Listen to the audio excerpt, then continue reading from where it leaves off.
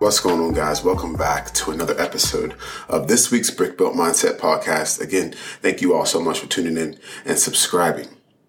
So today's message is prompted by a thought that I had the other week. I was thinking about mental health, and it being Suicide Awareness Month, it's only right.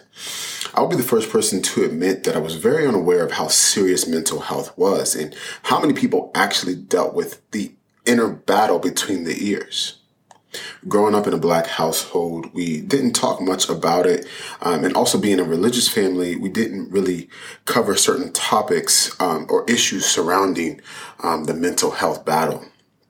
Oftentimes we would just pray, or we would honestly just kind of sweep it under the rug. And nothing against my upbringing. It was amazing, and I wouldn't change it for the world. But it wasn't until I got older and I had somebody who was really close to me go through some mental health issues that I realized how serious it was.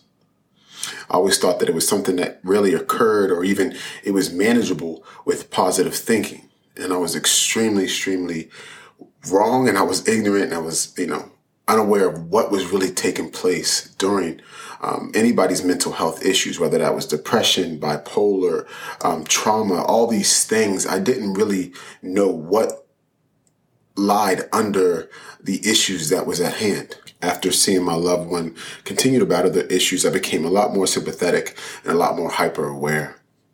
I began to reflect and comb through my own life and the mental things that I went through, and anything that had caused me to have somewhat of a battle or any type of sadness that was extremely traumatizing to me. I began to comb through and see if I had dealt with any mental issues. Circling back to my upbringing in the Black household, like I discussed, it was rare that we ever talked about it. And even more so, as a Black man, it was never seen or talked about with mental health.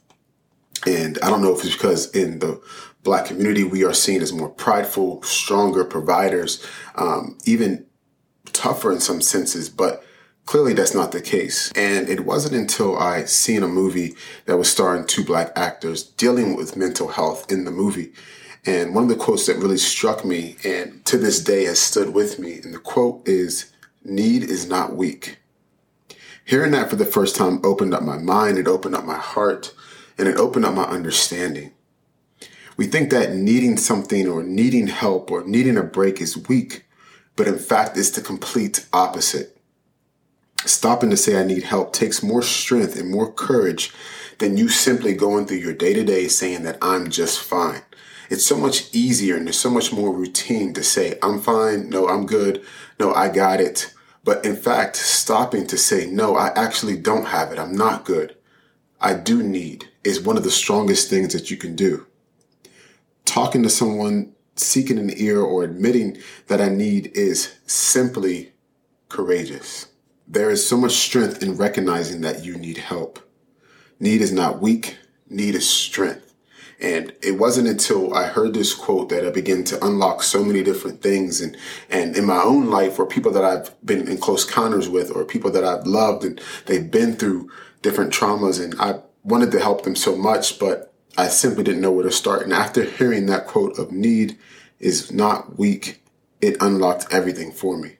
So today, my message is probably one of the most impactful ones that I've recorded, not only for those of you out there listening in need of help, but for myself. If you need something, if you need someone, please say something. We're not designed to travel this journey alone. Need is a part of everyone's path. And if you're in a place at the moment where you can be of assistance, where you can help other people, and you don't simply need anything right now, I encourage you to reach out. I encourage you to send that text, make that call, even show up, whatever it takes. Help someone you know or think may be in need of help. And if you can't think of anybody that can possibly help you, or you have too many people around you that may be biased, my contacts are going to be in the show notes today. By all means, send me an email, send me a message. I am here and willing to help in any way that I possibly can. And if you feel in those moments where you're seeking help from someone and you feel embarrassed or you feel ashamed, the feeling is not fear that you're feeling. That feeling is courage and bravery. Need is not weak.